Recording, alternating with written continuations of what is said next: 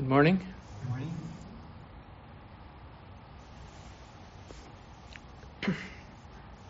As I was arranging myself here this morning, sorry. Let's put this on. Yeah. As I was arranging myself this morning, more? Do you help Cody?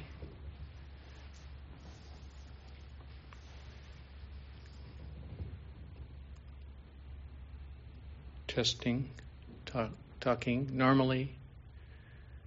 I'm talking normally now. Yes. You can hear me better? Okay. Thank you, Cody. Yes, I was arranging my robes. I thought, I thought of the word disheveled. I don't know what, but there's no word like. I guess the word would be leveled. Would it be leveled if it's disheveled? No, that's not right. Anyway, to arrange, one thing a priest is always having to do is arrange him or herself with these robes. So what I wanted to talk about this morning was this theme that I announced on the email, which was that when we sit in this zazen posture, we could think of it as sitting in the light of Buddha's wisdom. That what we are doing or not doing is sitting in the light of Buddha's wisdom, and this is light in this sense that I would say that is really meant as a spiritual light, coincident with or coming right along with or holding hands with Buddha's wisdom. But we can also think of it, as I did preparing this talk, I also think, well, what does Buddha's wisdom have in common with light? The light that is always around us. And I think there's some correspondence between light and Buddha's wisdom, and I think various teachings have brought out that correspondence, and I'll talk about some of those today. But just to say that light has the quality, first of all, that it reveals every object, but it itself has no substance. It has no substance or essence. It reveals everything that we notice, but light generally goes unnoticed. It's the objects that it reveals that we notice. So light has this quality of revealing everything, but being unseen itself, and having, in a sense, no essence, no own being. There's no own being to light. It's empty. So light has a quality of emptiness, yet that emptiness reveals all form. Also, light, another quality of light is that it has no preference. It falls on everything equally. Whether it falls on things we like and things we don't like, it falls on things that we think of as good and things that we think of as bad. So it has this quality of non-discrimination. Light has a quality of non-discrimination, which is, of course, also a hallmark of Buddha's wisdom. Having no preference. Also, light can't be grasped. We can't get a hold of it. There's nothing to get a hold of. Light is ungraspable, and ungraspability is a quality of Buddha's wisdom.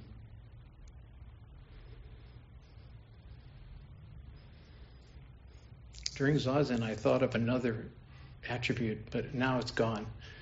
But the one that I remember from the talk I prepared is that light has the capacity to focus, as like a beam or a ray or a shaft of light, right?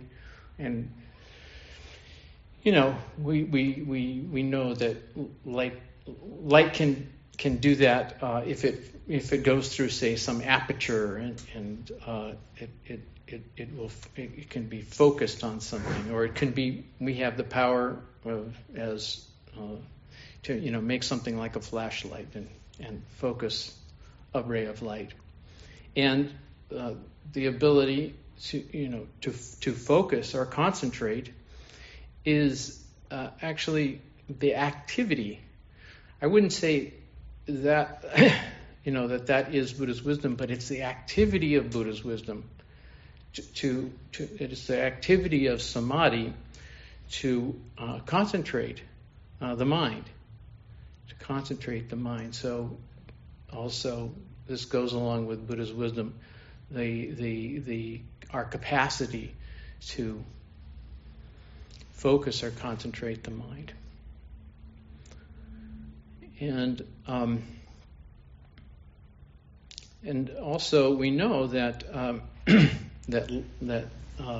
light, it appears, for instance, in the word enlightenment. It's right in the middle of that word, and of course the experience or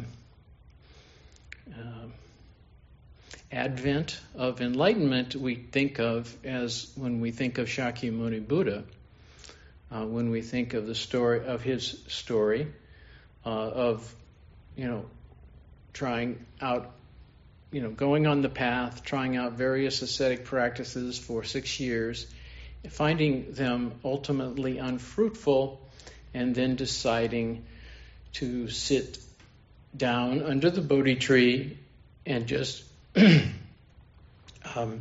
zazen in our vernacular. Just do zazen.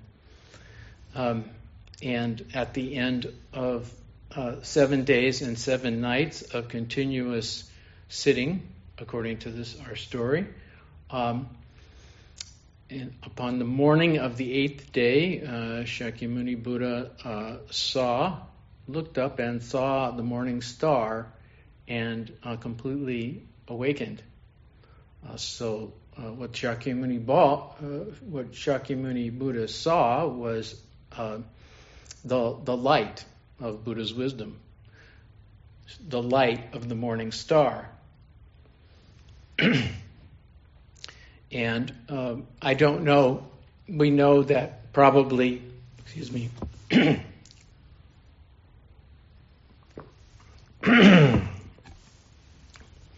we know that probably what he actually saw was the planet Venus, which rises in the east in the morning, very early usually, and that star is not a star. It's actually what we see is actually reflected light.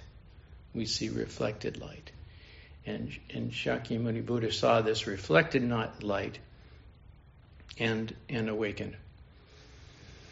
And we don't know. Nobody exactly knows what Shakyamuni experienced at that time, but we do know that later on he taught as his essential teaching, the teaching of interdependent relations, interdependent origination, the teaching of interdependence. So I have a story that when Shakyamuni Buddha saw that light from the morning star, what he realized is his interdependence with that star, with that light, that he was not separate from the light of that morning star, that he was completely one with the entire universe, no separation. And later on, people have called this kind of experience dropping off body and mind. Dropping off body and mind. Realizing our non-separateness with other people and animals and floors and ceilings and buildings, and nothing separate, all included and welcomed in our consciousness. But the quality that I think is most important in light of my theme here is that what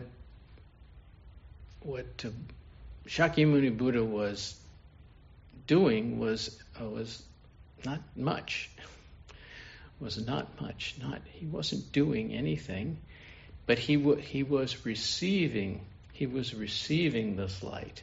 He was receiving this light, and for me, that speaks to the receptive nature of our sitting meditation. That we make ourselves quite still and quite quiet, and we continually let go of our thinking, which has a quality of projection. Our thinking has a quality of projecting views onto the world, and as we withdraw those projections and allow ourselves to become just receptive, is something coming? Is there some light coming here? What is there to see? And so we just adopt this very receptive attitude. We concentrate, if you will, on our capacity to just receive light, to receive wisdom, not conjure it up. We don't conjure up, what wisdom is. We are informed by everything what wisdom is. Everything informs what wisdom is for us. So the right posture, if you will, this is just as we're always teaching, to drop away, our conceptual thinking, our projecting of our views onto the world, and just receive what is there when all that falls away, when all that drops off.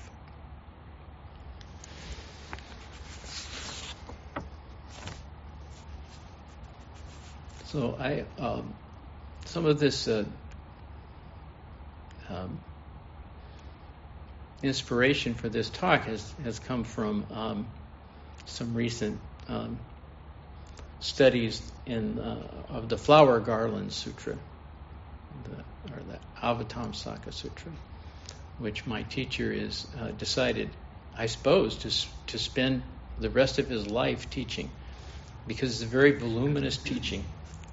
And he's 80 years old now, so it might be the rest of his life to try to teach the Avatamsaka Sutra. But it's wonderful for us who are his students to get to hear some teachings about this sutra, which some of us, such as myself, have shied away from looking at this sutra for decades, and only by the dint of the courage of my teacher am I now able to look at it and after some cajoling from him, actually read it. So we were talking about this and in my teacher, and I had kind of insight, and the insight was kind of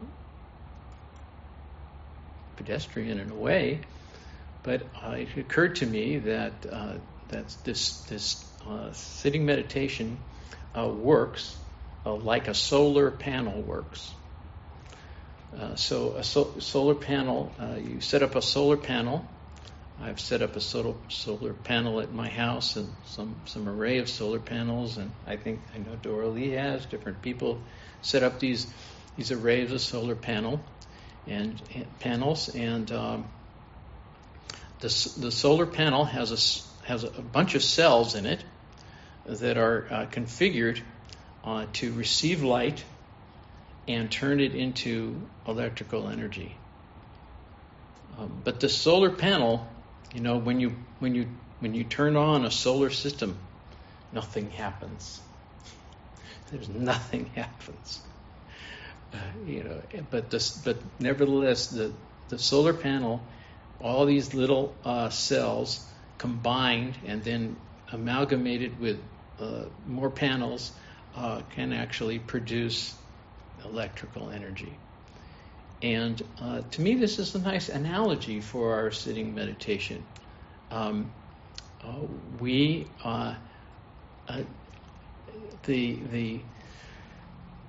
With confidence, with confidence in the process of sitting meditation, we can begin to understand ourselves as configured the right way. That we're configured the right way to receive this light of Buddha's wisdom and convert it into the energy of our life. Convert it into the energy of our life. And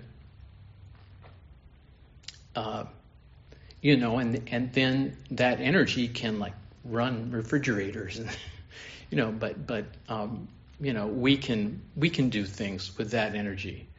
We could use that energy to say, become more calm, more kind, more engaged with people and animals and things. And we could use that energy as a kind of a counter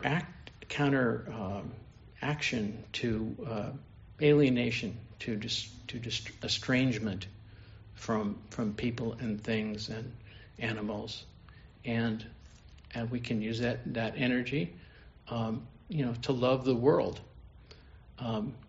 and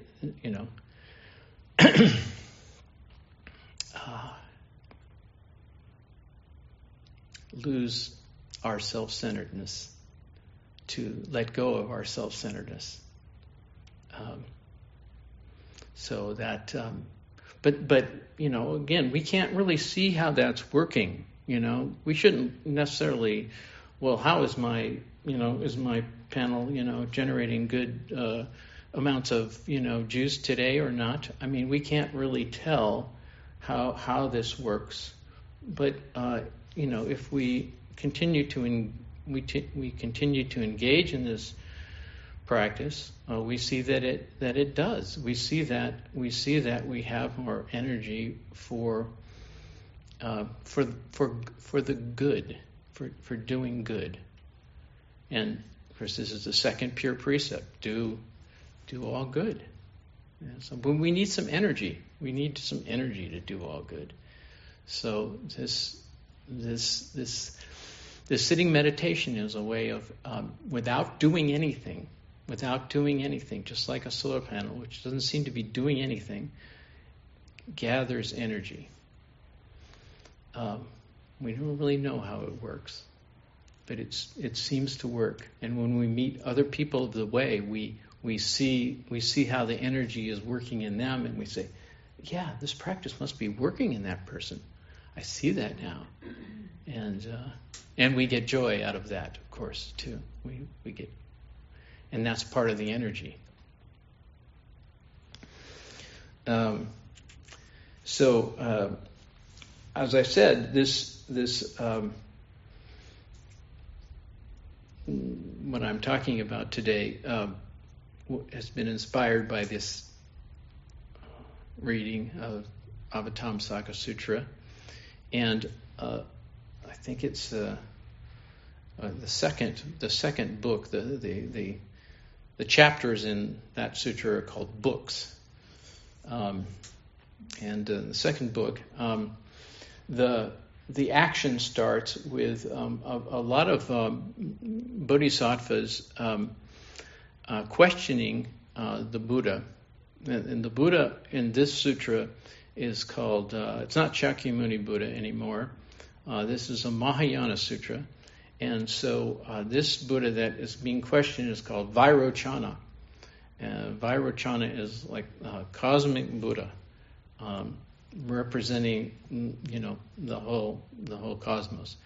So, but nevertheless, the bodhisattvas have a lot of questions for Vairochana, and they're asking him about what is the nature and powers of a Buddha.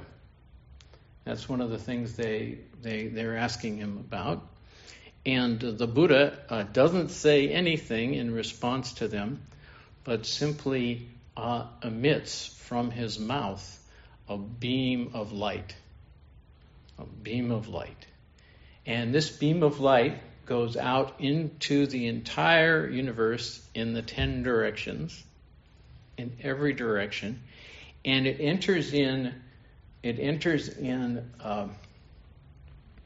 to the very, very smallest places and the very, very largest places. It enters into the pores of beings, this light.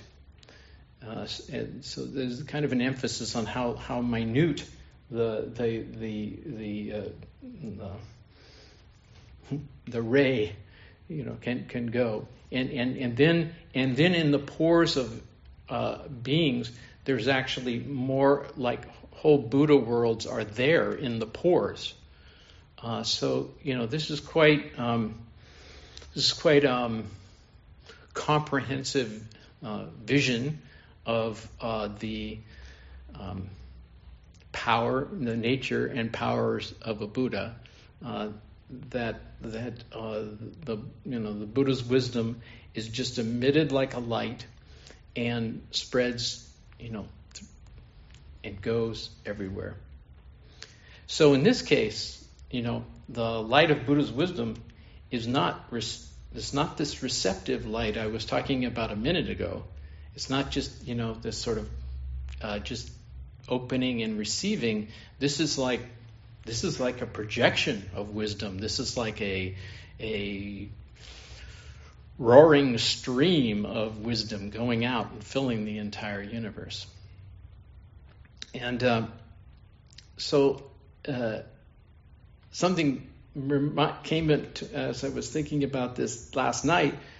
I remembered a teaching that my very first Zen teacher was Zen Tatsu Richard Baker, and he was a direct disciple of Suzuki Roshi, and actually the only person that received Dharma transmission from Suzuki Roshi directly, and as far as I know, and so he had a teaching, and he said that when you practice this way of Zazen, you become a receiving and sending station of the Dharma. You become like a receiver. That's kind of like an electronic thing, right? I used to have a receiver in my stereo system, and it receives the signal, right? So you become a receiver of the signal of Buddha's wisdom, and you become a transmitter of Buddha's wisdom. You start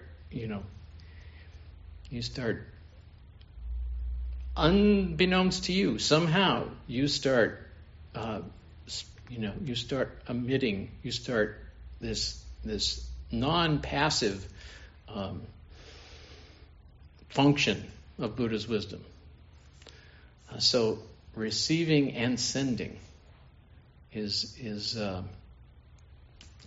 Shakyamuni Buddha received the light, and Vairocana Buddha, the cosmic Buddha, expresses and extends in the light throughout the whole. So this is kind of a vision. This is kind of a vision of our practice. It's not simply, and this is, this goes along with the critique that the Mahayana Buddhists had of the some Buddhists that came before them. They thought that the Buddhists that came before them were interested in just like personal enlightenment, just getting free of samsara, getting free of their afflictions, and shuffling off into nirvana. And the Mahayana vision is, yes, please receive the vision, receive this wisdom, but then also extend it and offer it and give it away, continually give it away, and extend it. We say, don't we say in our dedication to every being and place? When we dedicate, we say, extend this wisdom to every being and place. So this is the Mahayana vision. We receive it, and that's today. Today I would say what you're doing, this is receiving practice today. This is mostly receiving practice. This is the recharge practice. This is just solar panel practice. Just receive today. Just allow yourself to receive today. Later on, you will just find yourself extending the practice. You'll just see yourself extending the practice, and you'll be amazed. You'll say, "Oh, I didn't used to behave that way. I don't remember being as kind as that as I just was." And this is kind of encouraging, right? You see yourself being kind and gentle and non-reactive in situations, and maybe being helpful in situations, and you say, "Oh, but yes, that's exactly that. That would be how I like being like that. I like myself as that. Let's do some more of that." Well, if you want to do some more of that, then come back to the cushion. Come back to the cushion. Come back to the cushion. So, So again, this metaphor of this metaphor of light gets extended down through the ages, and the meditation instruction that I read at the beginning of the sit was by Koan Ejo, and from a treatise called Absorption in the Treasury of Light. Absorption in the Treasury of Light, or absorbing the Treasury of Light. Absorption is like samadhi, right? It's like going deeply into the treasure of light. And so I'm going to read another piece from that treatise. He says, "Your outgoing breathing and incoming breathing, your outgoing breathing and your incoming breathing, the essence of hearing and the essence of feeling. Without conscious knowledge or subjective discrimination, are utterly shining light in which body and mind are one suchness. This is the light in which ordinary and sage, the deluded and the enlightened, are one suchness. Even in the midst of activity, it is not hindered by activity. The forests, flowers, the grasses and leaves, people and animals, great and small, all appear at once without depending on the discriminations of your thoughts and attention. This is manifest proof that the light is not obstructed by activity. It is empty luminosity, spontaneously shining without exerting mental energy.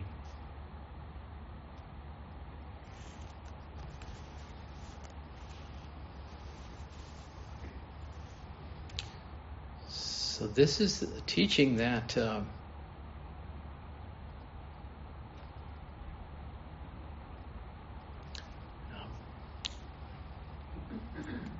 Buddha's wisdom is just a functioning. It's just a functioning.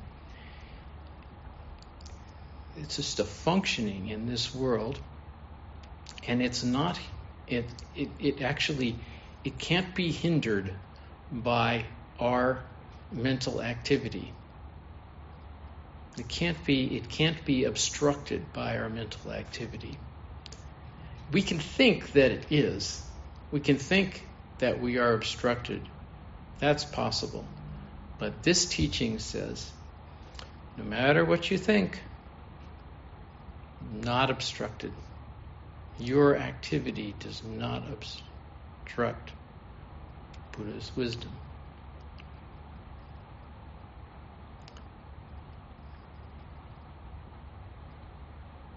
This is prajna. This is prajna. This is undefended presence. Undefended presence. Not obstructing because it can't be obstructed. And not obstructed by your activity. Now this is kind of faith. This is a kind of a thing to have faith in, because it certainly appears to us that we are obstructing ourselves, that we are obstructing other people, that we are obstructing situations. So we have to continually, I think, open to this idea that, the way things really are unobstructed. That's the way things really are. There's no wisdom to get a hold of either. And there's no place this wisdom doesn't reach.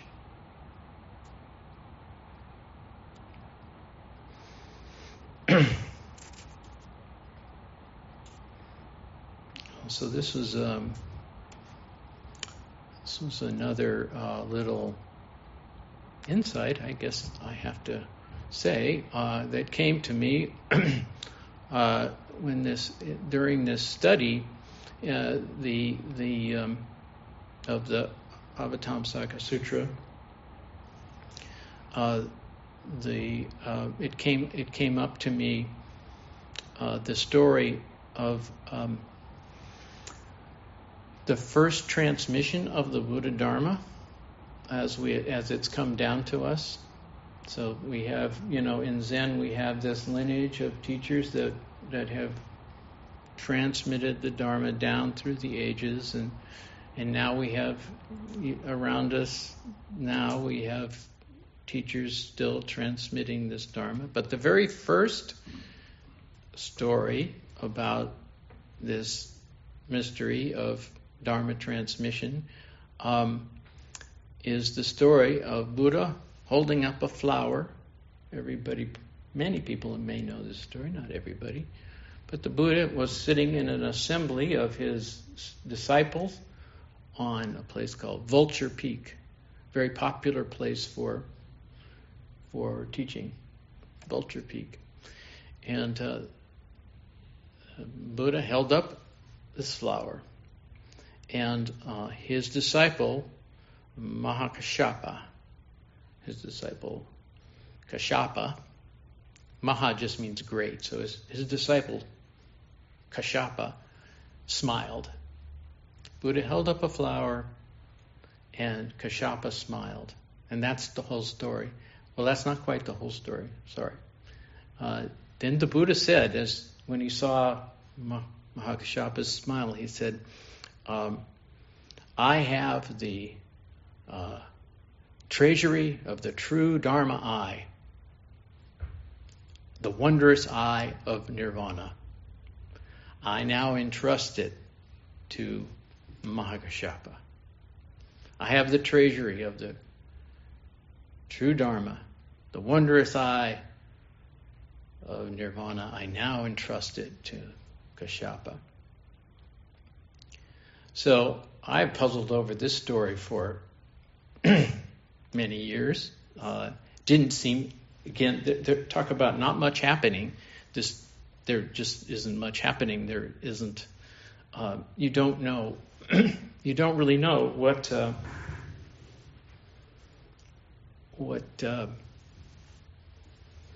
Mahashapa's smile represents and why it was seen at that moment as an occasion to entrust the Dharma. But what I thought was, in light of this teaching about light, is that what a flower knows. What does a flower know? A flower knows how to turn toward the light. A flower knows how to turn toward the light without any knowing. Without any knowing. Innately awakened flower, ready to turn toward the light at dawn and at dusk and throughout the day. So my thought was, this is just Buddha extolling the flower for its capacity to turn toward the light. And Mahakashapa saying, yeah, that's it. That's what we're doing. We're just turning toward the light. That's the capacity that we're cultivating. And so I would say, this is just what I'm offering this morning, is that this Zazen practice is cultivating our practice to turn toward the light. But, we don't have to think, I'm sitting here turning toward the light. You don't have to do that. In fact, I don't recommend it. It's more of like just being open. The flower is open, and the flower is actually, I think, open in the daytime, right? And then, like in the night, it closes down. It closes back down. But in the daytime, it opens back up, and then you've probably seen those slow motion pictures of the sunflowers, turning. Have you seen that? They do that time lapse photography, and you can watch the flowers turn toward the light. So this is, I think, what our meditation is what it's. But it's happening without our knowing or without our conscious doing. Zazen, we don't really know, what we're doing. You don't, and it's encouraged to actually not know what you're doing. But we in Zazen we are dropping, our thinking. We do make that effort, but nevertheless, of course, we think, and so we think, and then we gently drop thinking, And we think some more, and we gently drop thinking. And we're just, and maybe this is like the flower, opening and then, closing at night. Conceptual consciousness is maybe like a more closed system. Conceptual thinking, conceptual consciousness would be like closed system. Flower opening in the day is more like open system, open to receiving the light. So we go back and forth. This is how our practice is actually. Close into conceptual thinking, opening back up, closing, opening. And so, we're just like a flower in that way too.